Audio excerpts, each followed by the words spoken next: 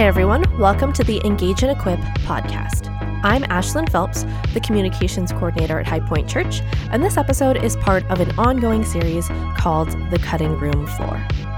The reason we have this series is because when Nick is preparing for a sermon, there's a lot of content that has to get cut for time's sake. In these podcast episodes, Nick is able to expand more on his sermons.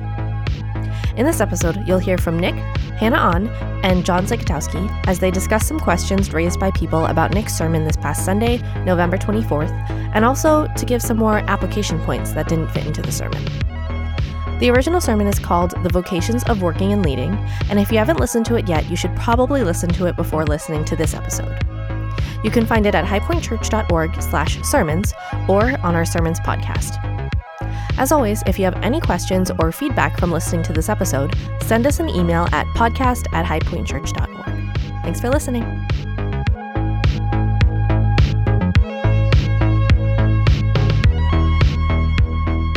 Welcome to the Engage and Equip podcast. This is Hannah. Let's introduce ourselves, gentlemen. I'm Nick Gibson. I'm the senior pastor here at High Point. And I'm John Zykotowski, the Director of Kids Ministry. And we are here today to do a Cutting Room Floor episode discussing the sermon from November 24th titled The Vocations of Working and Leading. This was a sermon covering Ephesians chapter 6, verses 5 through 9, best known for discussing the relationship between slaves and masters, as Paul's teaching the church how to act out living out your calling in Christ. And this was an episode where, as with many, there was a lot of content that didn't make it into the sermon. And it's also a particularly kind of sticky topic that we wanted to make sure we do justice to, or at least try. Give it the old college try. So in the podcast feed right before this episode, there should be a republished sermon where I specifically talk about slavery in the Bible all the way through, and I talk about that specifically for like an hour. So that sermon is something from 2014. So we republished that just so people could hear that content, because that's not what in the sermon I talked about the concept of hierarchy. Yes. Yeah, that's episode 152, if you're looking for that episode. Right. So we highly recommend you go back and listen to that if you have questions about slaves and masters specifically. We recommend you go back and listen to the sermon from this recent Sunday. And I also think that for Christians that want to be able to speak intelligently about their faith, the attack, hey, isn't there slavery in the Bible? And isn't the Bible okay with that? Those sorts of kind of like perfectly reasonable to bring up, but fairly ignorantly asked kind of ideas are things Christians are going to want to know about. Whereas Christians 40 years ago may have wanted to know the argument to defend the historicity of the resurrection. Now most of the objections to Christian faith are moral in nature, not historical in nature. And you need to understand how to defend Scripture and Christian truth morally. And I think this is one of the areas that you'll get a lot of questions, especially in a place like Madison or any secular city. Good. So the key idea of the sermon was about embracing hierarchies under King Jesus, who is the highest ultimate authority, who rewards the good and is no respecter of persons. And one of the questions that came out of the sermon was, is hierarchy really an endemic part, a natural part of the human experience? People asked for some supporting resources, some further discussion on that, and Nick, you wanted to elaborate on it a little. Yeah, so the question isn't, does the Bible support it, which it does in numerous places, and that's just a different question. So first of all, anybody who asks that question, one of the first things I would direct them to just is their personal experience. That everywhere where there have been people, they have experienced some form of formal or informal hierarchy, right? But in addition to that, so there's a couple things here. So in understanding social hierarchies, the neural and psychological foundations of status perception by American and Chinese scholars, the very first statement in the abstract is, social groups across species rapidly self-organize into hierarchies, where members vary in their level of power, influence, skill, and dominance. And the abstract goes on to say, okay, it's true not only in the human species, but basically every species of biological being immediately organizes themselves in hierarchies. Right. And so then the question that the article goes into, which is quite long, is how do we understand it? Right. And so the big argument in social science, well, let me read a couple others first. So in status hierarchies, do we need them? It's an article in Psychology Today. after a little waxing eloquent in the beginning, he comes to his main proposition, which is, unfortunately, there are not too many examples of groups or societies without social hierarchy. That is, that social hierarchy appears to be endemic. We can artificially try to get rid of it in a really small situation for ideological reasons. But even in those places, they tend to revert back to hierarchy, and everywhere else already has it. And so he says it's important to point out the adaptive benefits of having hierarchies in society, because most of these articles will discuss the evolutionary history of hierarchy. The assumption is that the reason we have hierarchies today, and we have them everywhere, has to be a very deep reason.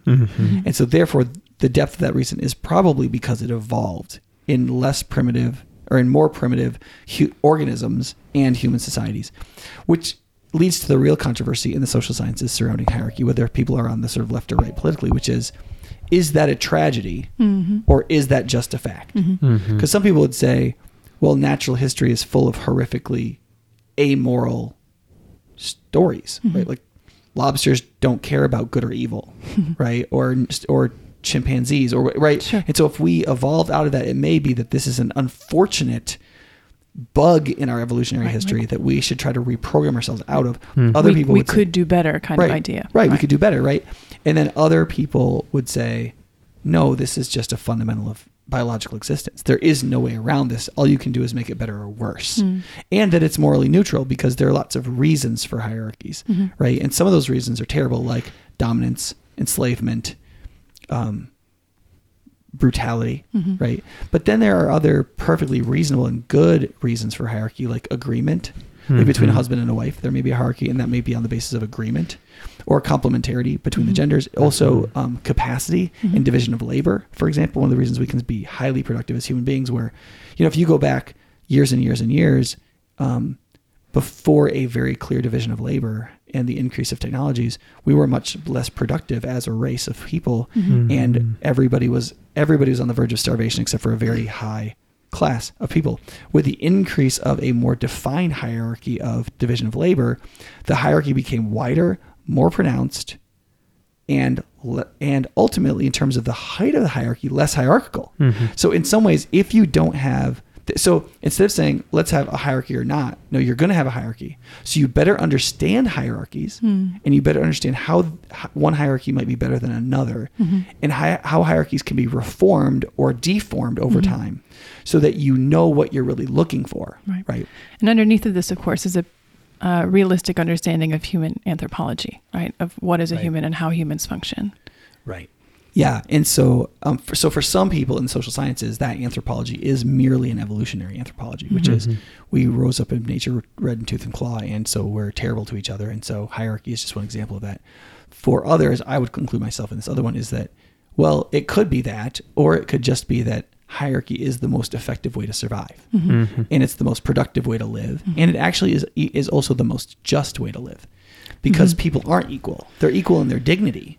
Like those of us who are Christians and are religious, we can believe in a foundational human nature or image of God in people, that it has equal dignity. But if you look at individual persons, you test individual persons, and you try individual persons, they're not equal. We're not equally capable. We're not equally willing. We're not equally interested. Right. We aren't equal.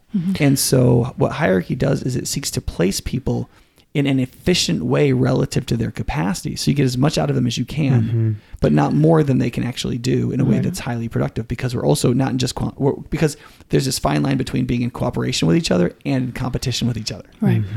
And ultimately that produces markets, and markets are the most efficient means, if they don't have corruptions and perverse incentives in them, are the most efficient means to get the most out of people through this balance of cooperation and competition. So I think if you understand some basics about hierarchies like that, you can say, okay, what we need to do is we need to keep reforming the hierarchies, know what a good hierarchy looks like, what a bad one looks like, and engage in public actions, either in government or personal actions in our own families, that lead to the constant renewal of hierarchies, rather than just waving a gun around and saying these are terrible, let's get rid of them, even though we have no idea what a human society could possibly look like without hierarchies. And even if we were able to force people out of hierarchies, they would just recreate them again in about 20 minutes. Right. Because assuming your goals are noble, assuming you're going after something that would actually enrich the lives of people, if you want to get there effectively, you probably want to figure out who's going to be the best at doing this. And the moment you do that, you've established a hierarchy. So if I want to make a computer chip and I've got 100 random people, probably the first thing I want to do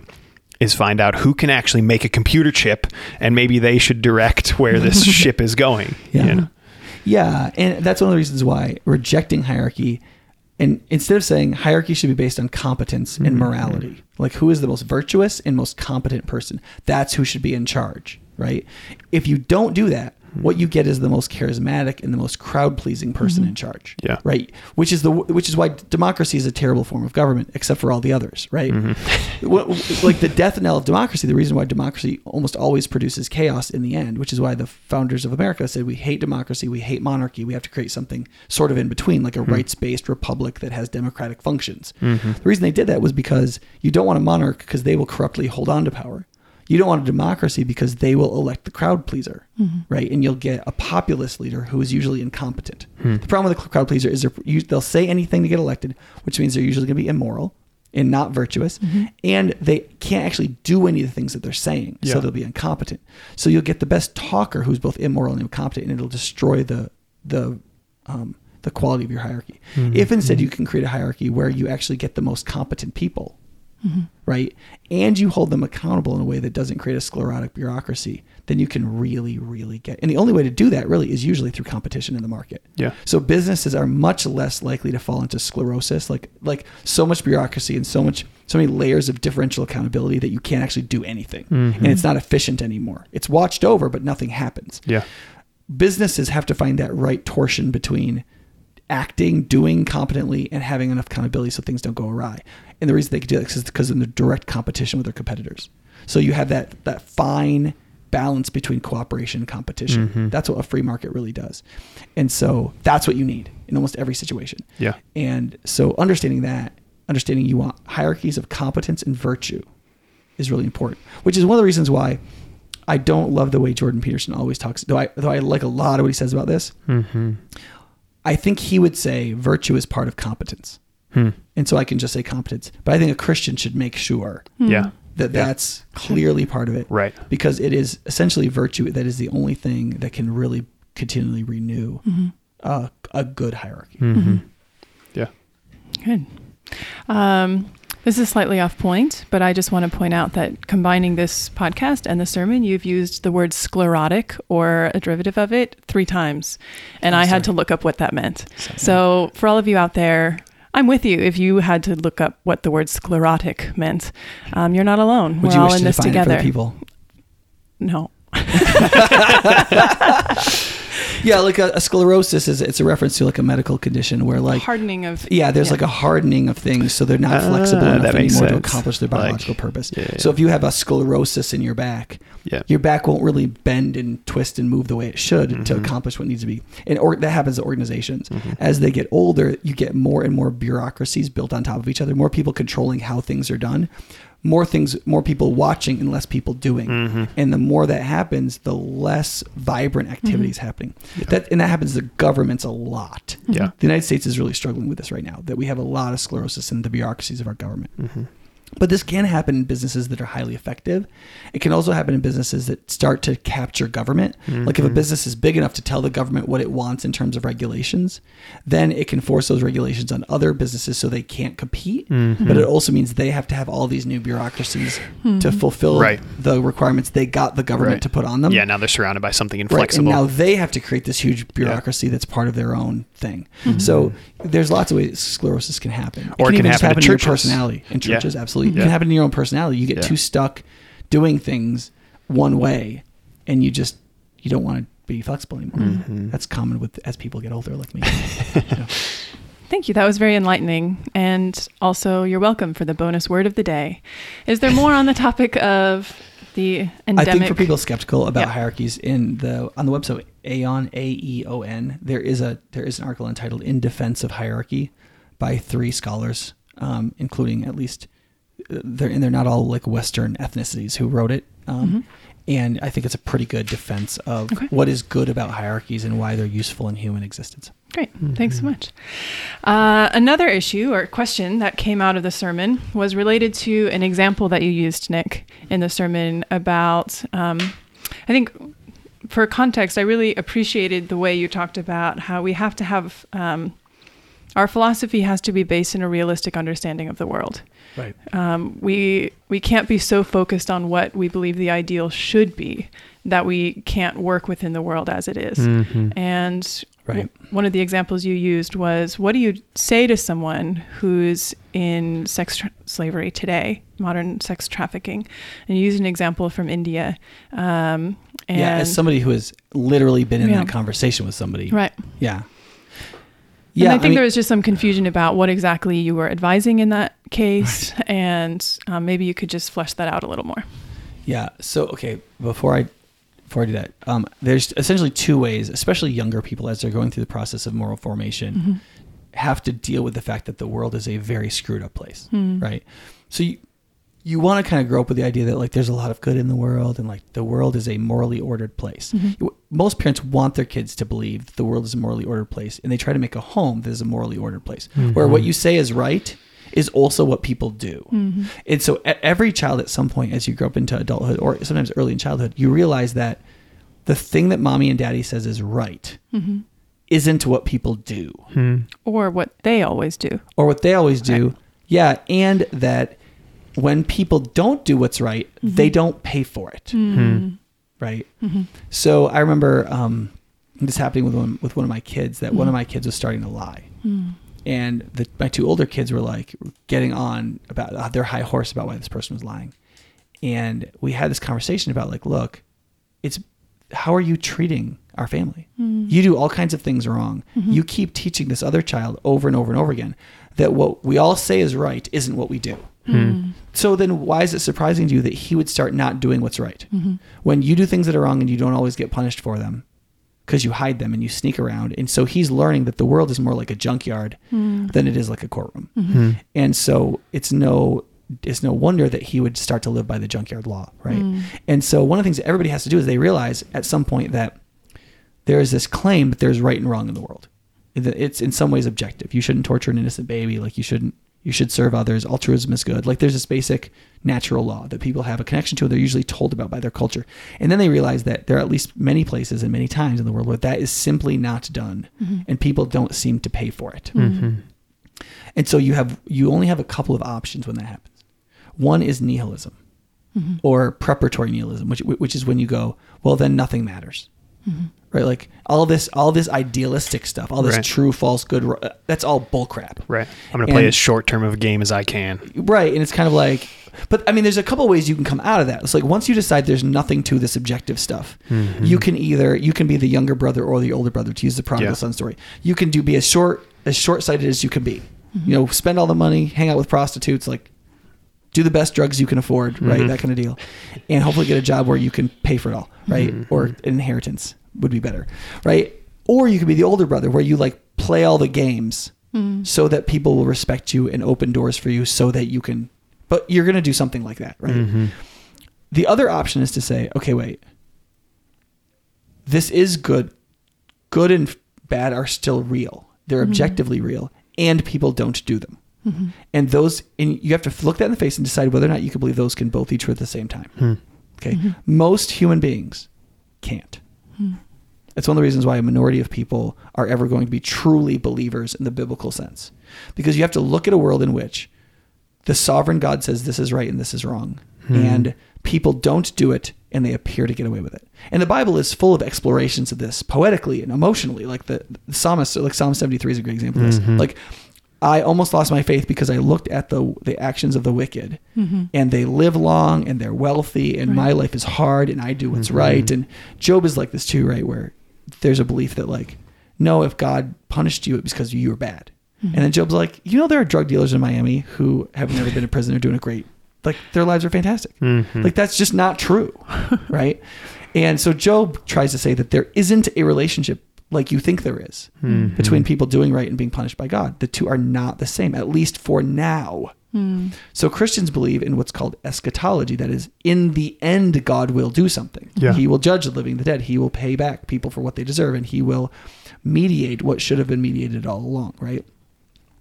either you can look the universe in the face and believe that, or you can't.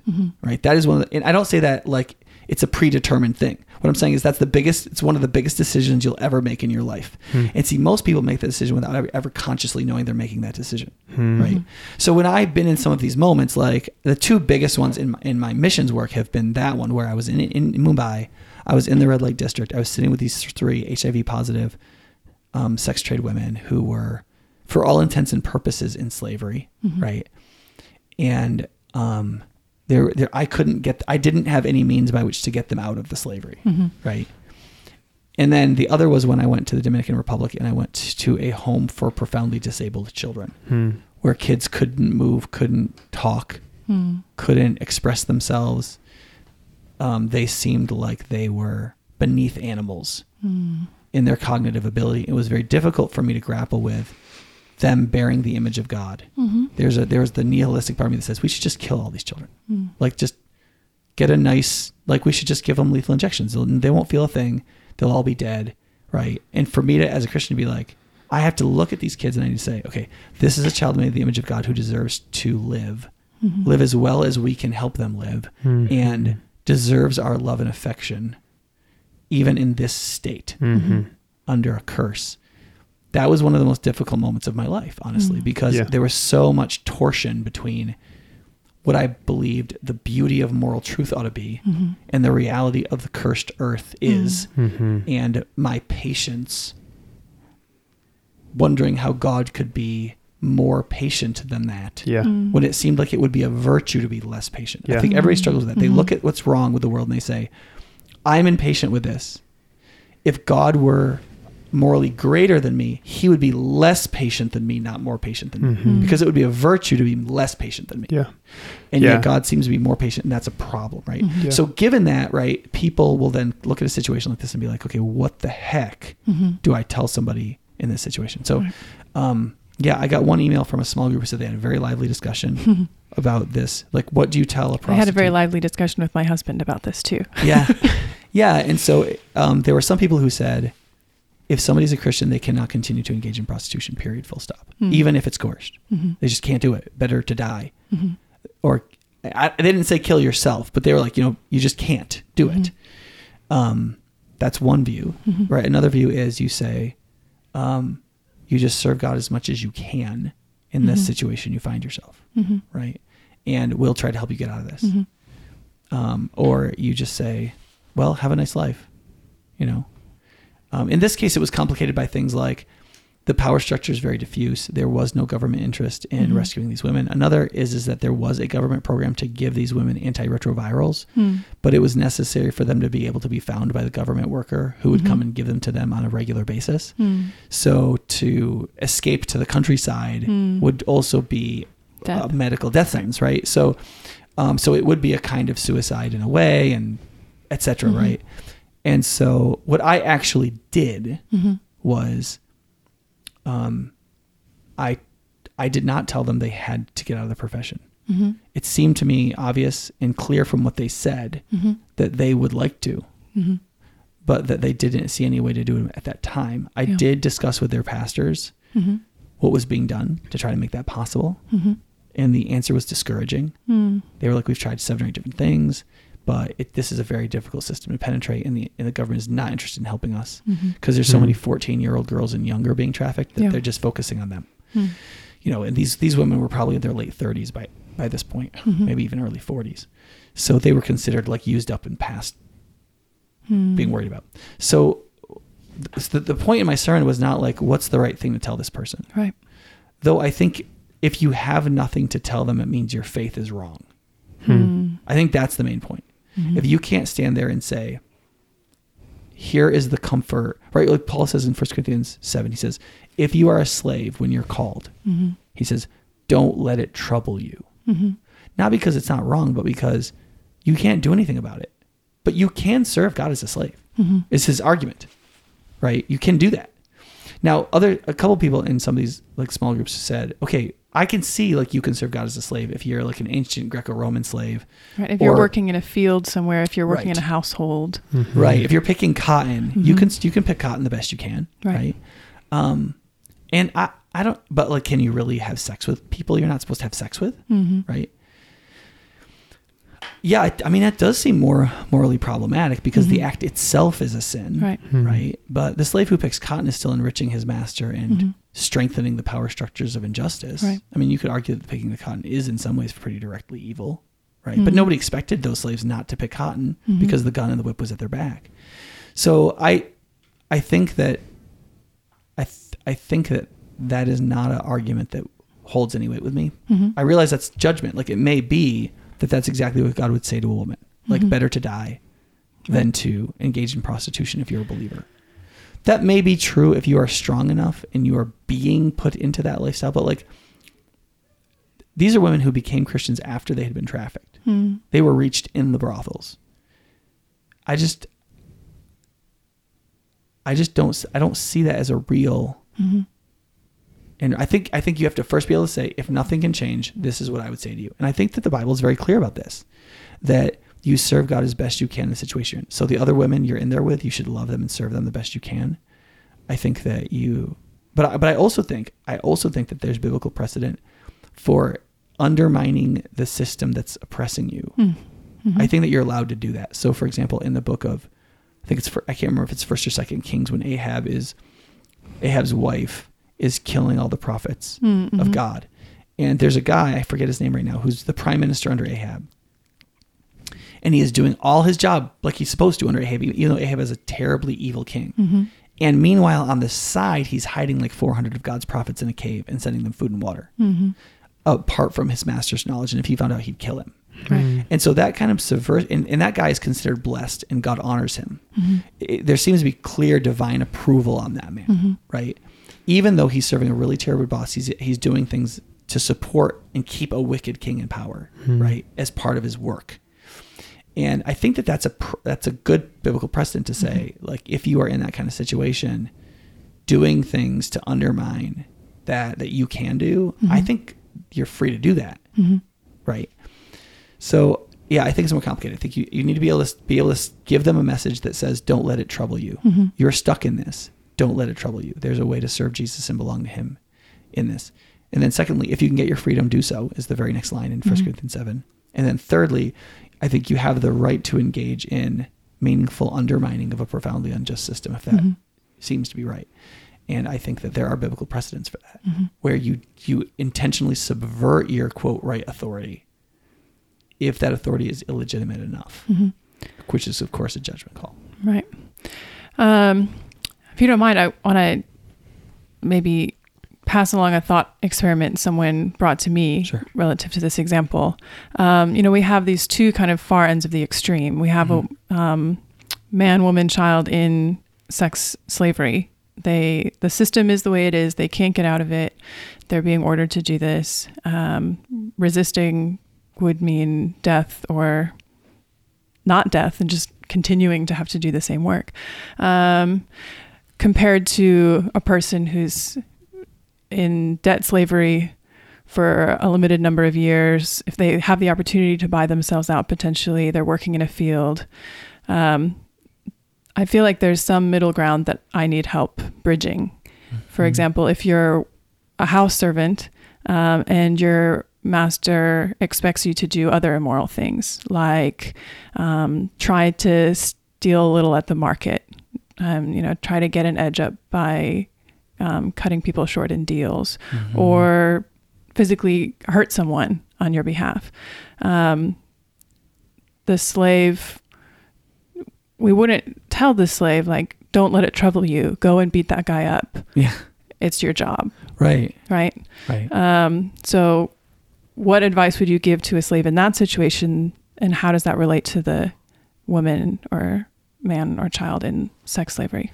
Yeah. So, okay. So I see the thought experiment, right? So like, if there is any situation which you'd say, if you're really going to be Jesus' servant, you're going to have to say, I'm not doing that. Damn the consequences. Right. And there are examples of this. Soviet Russia had a lot of them, of people who went to the Gulag rather than chose to lie publicly to go along with the state, for example. Solzhenitsyn writes about a number of them in the Gulag Archipelago. And for most of those people, that was going to be a death sentence, right? So they literally basically said, I would rather die than do this. I think that in many cases is right, right? The question is, are you damned if you don't do that? Sure. Like, is that a particularly heroic and spiritually empowered way to live? Are those the only people going to heaven in those situations? Right. You know what I mean? This is a huge controversy. Question of the ancient church, right? Right. I was just going to say that. In the ancient church, there were people who were tortured to give up their faith or to give up the Christian writings. Right. And that's still happening today in a lot of countries with Christians. Right. And so the question is, if there's a persecution and person A who's being pressured at the cost of his life to give up their faith, to renounce the faith publicly, and one person says, person A says, okay, I'll renounce it publicly. I'll be true to the Communist Party, right? And then the other person says, no, Jesus is my Lord and King. I will not renounce him for this party, right? And they kill the second guy or they destroy his life, right?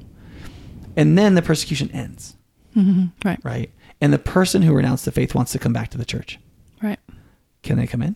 Are they accepted? Right. That was a huge controversy. The Novatian controversy, I think it was in the early church. And there were a lot of people who said the answer was no. Damn them. They failed. Right. And the quote Orthodox Church said no, they failed out of weakness and infirmity. They experienced a failure of courage out of weakness, and so we should let them back in. And so I think in the case of people in diminished states of bondage, because remember, all forms of slavery or enslavement, they're not just unjust. They have the social and psychological effect of diminishing the person psychologically. Yeah. And it diminishing their, like an abused, like if you just take an abused woman from here in Middleton, who's been sexually or emotionally deeply or physically abused, who now can't even remember what it's like to be in a healthy relationship, or like she hasn't just been wronged, she's been diminished. And so her capacity to be like, this is wrong, I'm going to stand up for myself, I'm going to do the right thing, the infirmity created by the attack against her victimization is going to diminish that. And so it feels to me kind of flippant to say, yeah, you just tell that lady to like, tell her pimp she's never going to do that again. And it's just, if she's strong, she'll do it. And if she's not a Christian.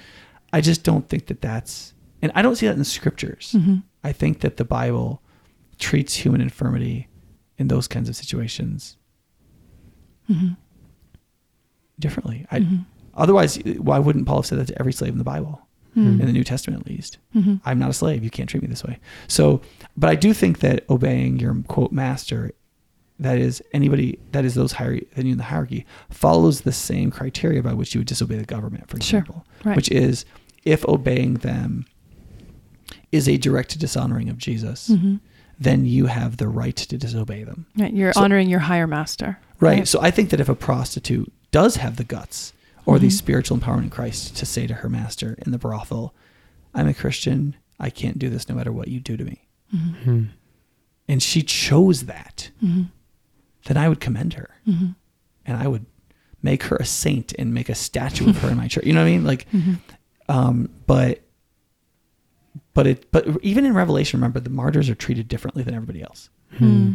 There's something about them that they are more highly honored than everybody else. And so I think every Christian should want to be a martyr, at least in the sense of being prepared in heart to be one, and therefore live as a martyr rather than die as one. But I think that there's a reason why there's a specific and special honoring to martyrs, because I don't think God expects that of everybody. I think that he calls everybody up to, I think that when we reach the peak of our humanity in redemption, we would all be martyrs. But I don't think everybody's there. And I think that they're still saved and loved by God. So I don't know, I may be talking around it a little bit, but I would not say to a prostitute, if you don't do that, I would say you have the right to do that. You have the right in Christ to stand up for yourself and for others and do this. But you need to realize that, like all the martyrs and like Jesus himself in his crucifixion, God did not save him from the wrath of evil men when he stood up for what was right. And you may find yourself in the line of Jesus and Stephen and other martyrs if you choose to do it. But I also believe that God will reward you eternally in a special way for it, like it says in the book of Revelation. So, I mean, I guess that's how I would deal with that. Yeah. But when I've met with people like that, I have said, don't let it trouble you. Yeah. For these reasons, you can serve God as best as you can in the situation you're in. Yeah. Though if you can get out of this, you should, and we'll try to help. So does that, like, a way to categorize that, would moments like that fall into kind of that category of divine concession of like, I'm not telling you the ideal thing, but I'm telling you something that is still a way to be in this moment? Yeah. In fact, when I wrote back to the small group that wrote to me, I actually started off with a paragraph on what a divine concession is. Yeah. That there are situations where the regime is so bad that a better thing is available that's still bad. So in the Old Testament, for example, a divorce is allowed for whatever reasons the couple determines is okay. And Jesus says the reason that happened is because your hearts were hard. And I don't think he means that their hearts were harder than ours. I think he means your hearts were hard about this partly because your cultural expectations and the world you lived in just presumed this. Yeah. And so you wouldn't even consider the idea that this could possibly be wrong. And so your cultural historical status put together with normal human heart hardness, you hadn't been prepared for the reality that needed to come. So God made it harder to get divorced, and he made it more formalized with a certificate of divorce to lessen the injustice against women in that regime. Right. But he didn't change it to what it should be yet until Christ, where he's like, look, you can't get divorced, except for these very extreme reasons. Right. I think like, in those polygamy moments, is also an example of that. Yeah. Like in those moments, he didn't damn it the moment it happened. Like, right. And so even like there are even characters in the Bible who engage in polygamy that God says in the Torah, he's like that the king is going to probably marry numerous women. He said he shouldn't have many wives, meaning that like I can accept a certain amount of polygamy, but he shouldn't have many. And the reason why God says that in that context is because it'll turn his heart away. Like it'll destroy him as a person. And because he found polygamy destructive, but in certain situations, like if you have a war where like 48% of the men in a generation are killed off, polygamy is a very necessary tool for a single generation, right? Because in the next generation, if you have polygamy, there's an adequate number of children, you should be 50-50 again in one generation. So in theory, even where some of these divine concessions should either make themselves obsolete or because of a cultural place. But what you want to do is you want to move the culture so that the divine concession becomes less and less workable. And that's precisely what happened with slavery. What happened with slavery was as Christianity rose in the lands called Christendom, slavery was less necessary for economic reasons, but also less thinkable. As there became an increased voice that it was wrong, it became more thinkable for people to have a regime without slaves. But not one where everybody was just free. And so for another 1,000 years, you had serfdom, right? Which was better than slavery, but not that much better than slavery. Yeah. But it was better, right? And so, so here's the thing: until heaven, there are always going to be divine concessions. Yeah, there are less now, and some of them are a little less brutal, but really only in certain places of the world. Yeah. There are some places in the world where it's indistinguishable from the time of Abraham. Yeah. Well, these are deep waters and probably not going to resolve the issue today, particularly not in the like 6 minutes we have left. But I think, obviously, if you have more comments or questions on these topics, there's a lot of serious stuff in there. You are warmly invited to send us an email, podcast@highpointchurch.org. We'd love to hear more of your thoughts on it, or if you want us to expand on something in the future, we want to hear from you. The last thing we wanted to cover today that didn't make it into the sermon was some points of application. So let's go through a few of those, Nick. Sure. The first one you have on your list, application number 1, King Jesus is the only fully good monarch and king. Right. So Christopher Hitchens, when he was still alive, attacked Christianity as fundamentally believing in monarchy and therefore tyranny, and that it was a horrific religion because it couldn't have a place for human freedom and democracy, which is a horrifically terrible way of thinking about this. And the way he said it was always enriched by his demagoguery, because he was very articulate and said everything with a British accent. But the problem is that monarchy is actually the best form of government if you have a perfect monarch. The problem with monarchy is you never get a good monarch from generation to generation, and no single mind can run such a large operation because of the problem of local knowledge, as Hayek pointed out in the 60s or 70s and won a Nobel Prize for. You can't know the local information to make decisions from on high, right? None of those problems exist with Jesus. Yeah. Not one of them. He is more moral than anybody else in the entire administration, right? He's the only truly fully good person. And he's 100% competent. And in his omniscience, he has no problem with local knowledge. So all of the real objections to monarchy, other than that we should be able to be our own gods, right, don't obtain. The reason why I have the right to liberty in relationship to the two of you is because neither of you are God. And I have just as much right to liberty as any of you. And you certainly don't have the right to inflict your control over me because we're essentially functional equals. That's not true when you're referring to the creator, right? So there's all kinds of fallacies in that.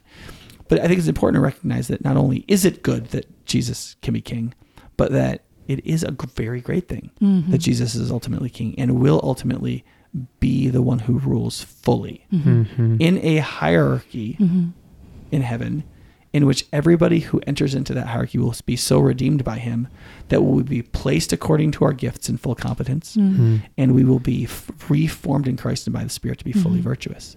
And so it can really be the kind of beautiful society that we are meant to experience forever. But yet I absolutely think it will have hierarchy in it. And I think we get at this idea when we talk about the kingdom of God, right? It's the world ordered in such a way as it's totally and fully under the authority of the righteous and perfectly capable King Jesus.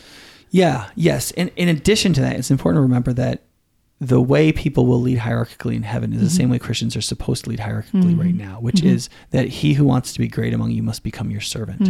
And so everybody who will be above us in heaven will be there to serve everybody, quote, beneath them. And you'll be able to feel that, and you'll know it, and you'll know what they do to serve and love you. Right. And that's the way we are supposed to serve as Christians. Yeah. So as a senior pastor, I try to say, okay, I'm in a position of responsibility, and all of my authority exists so that everybody on our staff team, everybody on our elder board, everybody in our church knows that my life is being poured out to serve them. Not that I exist to eat off the fat of the land that they produce by the sweat of their brows. So I think when people feel that, they love hierarchies. Yeah. And when they don't, they hate them. Well, that leads very naturally into application number 2, which is serve Jesus like Jesus serves. So serving your boss, your parents, your government, etc., in the way that Christ serves. Yeah, and that's true whatever position you're in, right? For a Christian, the higher you are in the hierarchy, the more absolutely it needs to be evident that you're serving the people you're, quote, in charge of. Well, and that would be like number 3, use authority like Jesus uses authority. So if you are over someone, be over them in the way that Jesus is over them. If you are under someone, be under them in the way that Jesus would be under them. Yeah. Right. Yeah, and it's important because there are less people encouraging you to do that thing that are above you as you're increasing in authority. So it's important. It's increasingly, obviously it's important regardless of where you're serving, but it's increasingly important that you are rooted deeply in an understanding that the one who is over me is the creator. Yeah.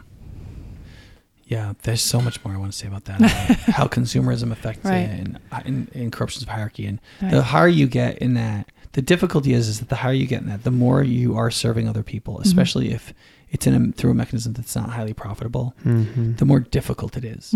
And yet people think it's easier. Because the higher you are, the more people think people just do what you tell them. It actually becomes, there's more responsibility. It's more complicating. There's more stresses. You have to know more things. You're pulled in so many more directions. And that stresses you the heck out, and people don't really realize it. And so you want to comfort yourself by taking more out of the system, to comfort yourself, just to soothe yourself in all the pain and struggle of being an authority. And that's why a lot of times you get pastors addicted to pornography, people in power like paying for courtesans, and like all the kinds of corruption you tend to see with people.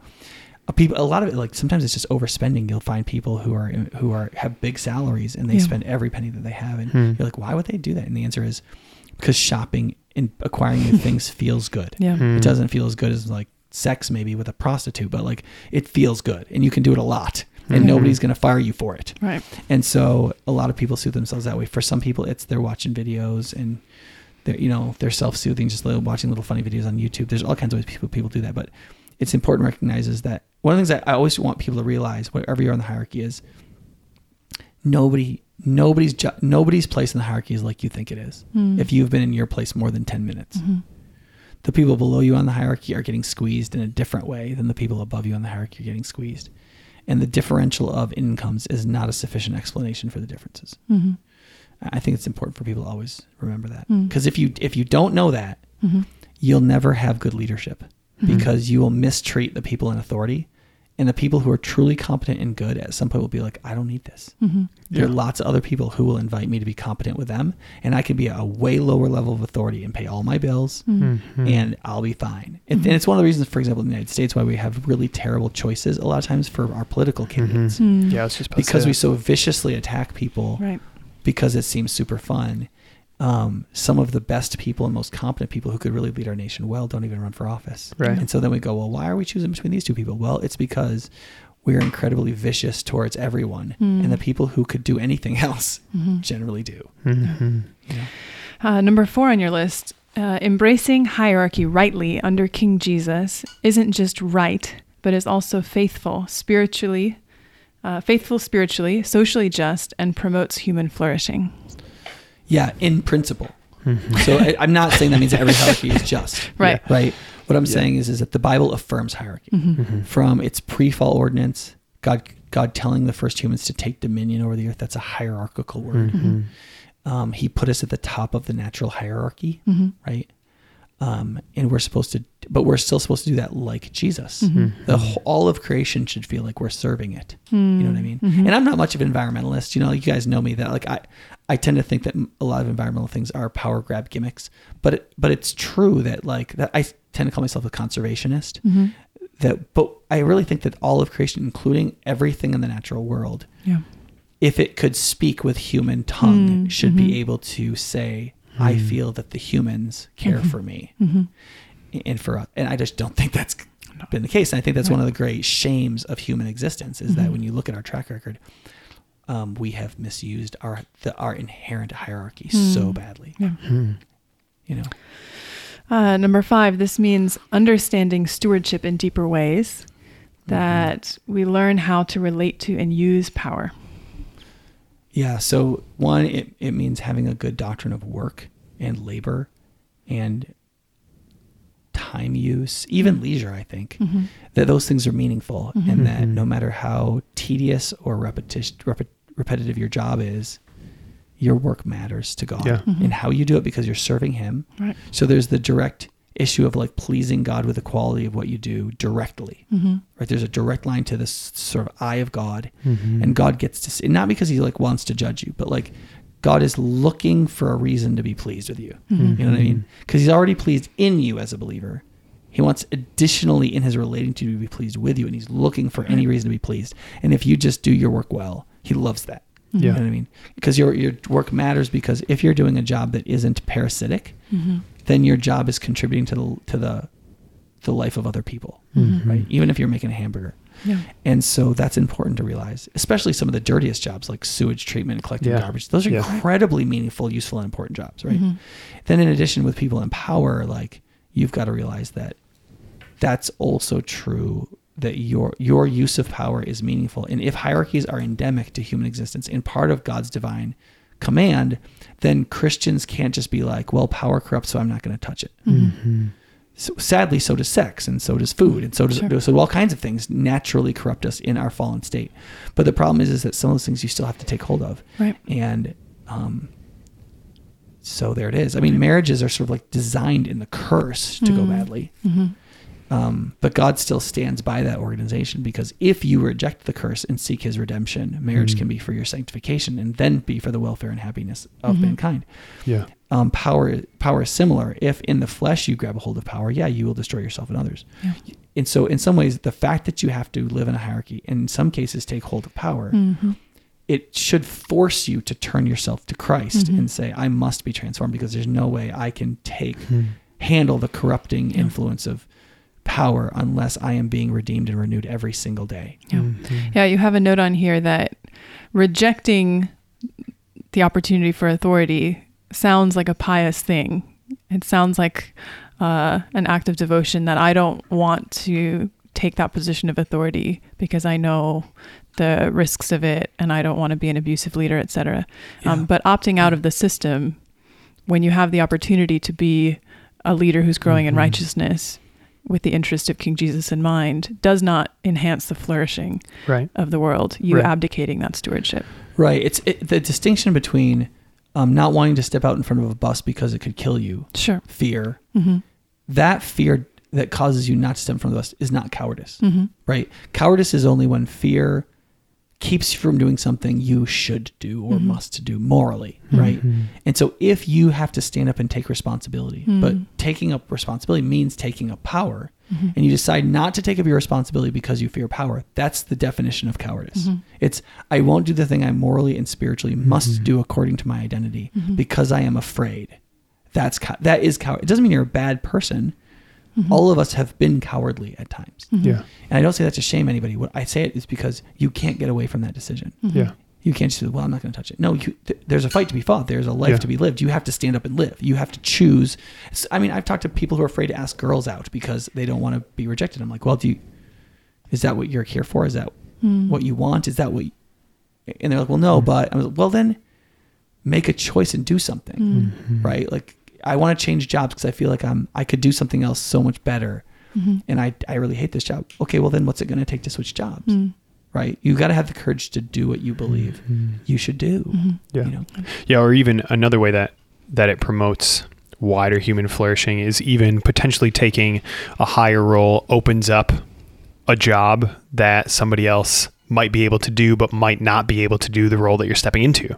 Yeah. And so even in just like the most local possible way, you could be opening something up for somebody that because you're competent enough to step into the new thing, but fearful of taking it, you're actually holding a spot that somebody else could be stepping into. Yeah. I mean, 10 years ago, I could have told Lynnhaven Methodist Church, the church has doubled in size since I've been here. If you give me a $15,000 raise, I can stay here for the rest of my career and fish with dolphins and scuba dive. And I would have loved to do that. I believe God wanted me to do as much as I could in the kingdom and to go to a secular city and fight for the gospel there. And when I came here, there were like 3 people on staff, right? Or 5, I think, total if you include children's and music. And now there's like 17 to 25, right? Because the church has grown a lot. So like when I came here and I did that work and we got this result, what happened was 15 more people got to work in ministry for the best hours of their life. And a bunch more missionaries got to go to other places in the world and do ministry. And all of that was produced, not literally by me, but me being part of taking a certain power and responsibility and executing it as well as I could do, produced a growth that other people could then step up into, to the point where we've got people all over the country now who like learned here and left. And all that happened because God was like, you have to step up into something more. Like you can do more, so you need to go do it. And I think that's, over the years, I've come to believe that that's the right kind of ambition. The idea that I could create more productivity. It may not make me wealthier, but it will produce more flourishing for more people and give more people opportunities. So Kent Rahauser, who owns a business in the church, I've heard him talk about thinking about his business in terms of how many jobs he's able to provide for people and how much positive work those people can do to cause flourishing in the lives of others. Like these people don't just have jobs and they can pay for wives and children, but they have jobs where they go and do something that matters to people. And I think that's exactly how we should think. And so I think that's really important. And if you say, oh, well, I can't touch power, I won't do it. Well, what that means is that all the positions of power will be held by the most ruthless people. Is that the world you want to live in? Is that the world Jesus wants you to be part of? And the answer is no.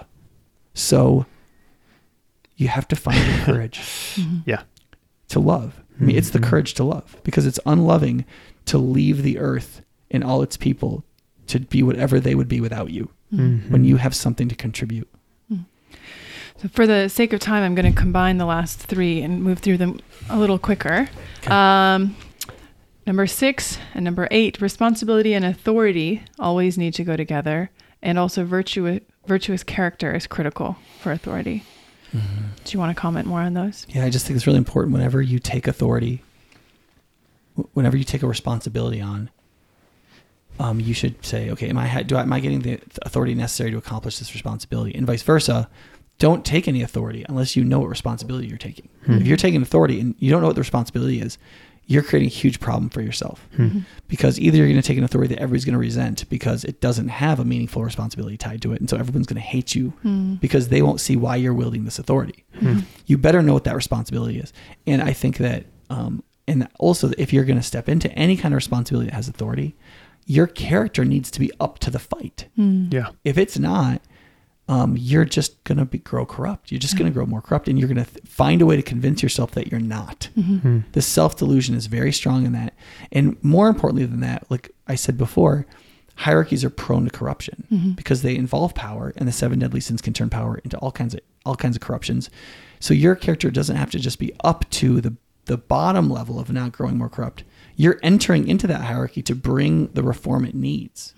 And so your character has to be up to being a reforming influence in the whole of the hierarchy that you're a part of, not just not corrupting your particular rung in the ladder of your hierarchy. Right. That requires more courage and more competence. So I think fighting for that is incredibly important to prepare yourself. And so I think everybody should expect to be increasingly part of hierarchies throughout their life, and they should be preparing themselves for it.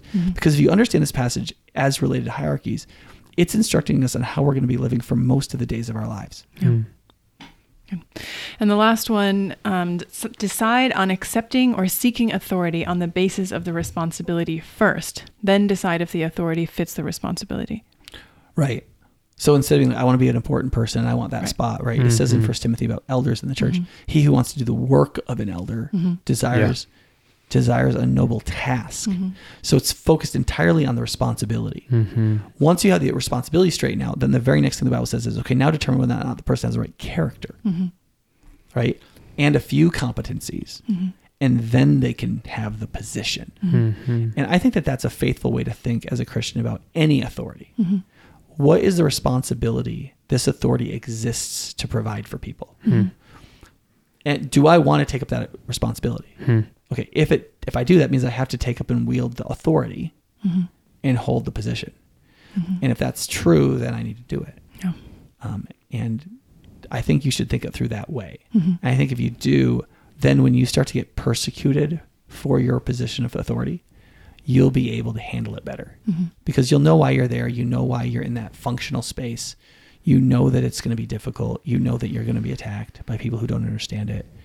And that'll all feel much more natural rather than just like this blindsiding of betrayal, you know, which it will also be. Okay. Well, there's a lot there to chew on. And we give another plug. If you have any questions or comments or any requests about things you'd like to hear us talk about, you can send us an email to podcast@highpointchurch.org. And we wanted to share with you at the end of this episode some feedback that we received on a previous episode of the podcast. Nick, you want to share that quickly? Yeah, we just received one specifically related to the Responding and Knowing God's Will podcast. We had a guy write it in and just say that was so applicable directly to how I've been feeling recently and helped me with some decisions I was making right now. But there's a few paragraphs about his experience in college and just believing he had to hear God's voice for what he was going to do with his life or who he was going to date, and how paralyzing that was, and how it led him to be so focused on quote hearing from God or experiencing visions or something that it just turned him completely inside out. And so he wrote about being in denial about his fear, his like depression. Because he just felt like that would be admitting that God had failed him, and he didn't want to do that. And so there's all kinds of knots that people can tie themselves into with a bad doctrine of the hearing the voice of God or knowing the will of God. And so you might check out that podcast, which I think is one or two before the last one. Also, the book by Philip Carey, Good News for Anxious Christians, is just an enormously helpful book on that topic. If you're a younger believer and you haven't read that book, I would say that's one of the probably top 10 books I recommend to people under 40 years old is Good News for Anxious Christians. And I just want to make very clear, that does not mean I don't think you can hear God's voice or that God doesn't reveal things to us or speak to us or lead us subjectively in our intuitions and our conscience. I'm not speaking against any of that stuff. I think it's in the Bible a lot less than people think it is, but I don't reject it as part of Christian experience. I just don't think it's part of normative Christian experience. Or that if it's not there, that's a problem with you, you know? And I think that podcast just helped a lot. I've seen a lot of people helped by that message. So if you didn't listen to that episode, listen to it. Episode 149. Episode 149. Thank you. And there may be some people you would want to share that episode with. Yeah. And one of the best ways we have to find new listeners is not just to share that the podcast exists, but particular episodes that particularly spoke to you. That is often what causes people to fall in love with a podcast and continue listening. Oh. So thanks to the person, you know who you are, who wrote in with that. I don't have his permission to say his name. That's why I'm not doing so. For writing in about your experience and sharing that with us so we can share it with others. And thanks for listening to the podcast. We hope that it really does. It's not a cliche. We really hope it helps you grow in substance and understand better how to walk faithfully in the stewardship that you have. Yeah, that it was engaging and equipping. Yeah, go and be equipped. All right, see you guys next time. See ya.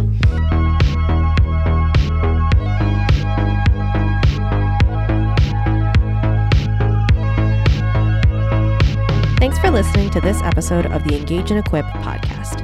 If you have a podcast idea or a question you'd like answered on the podcast, send us an email at podcast@highpointchurch.org. If you'd like to find more episodes, you can go online to highpointchurch.org/podcast. You can also find us on Apple Podcasts, Google Podcasts, Overcast, and other apps like that.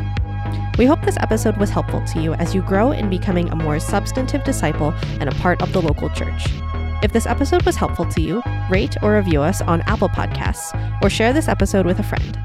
Those are some of the best ways we have to reach new listeners. Until next time, thanks for listening to this episode of Engage and Equip.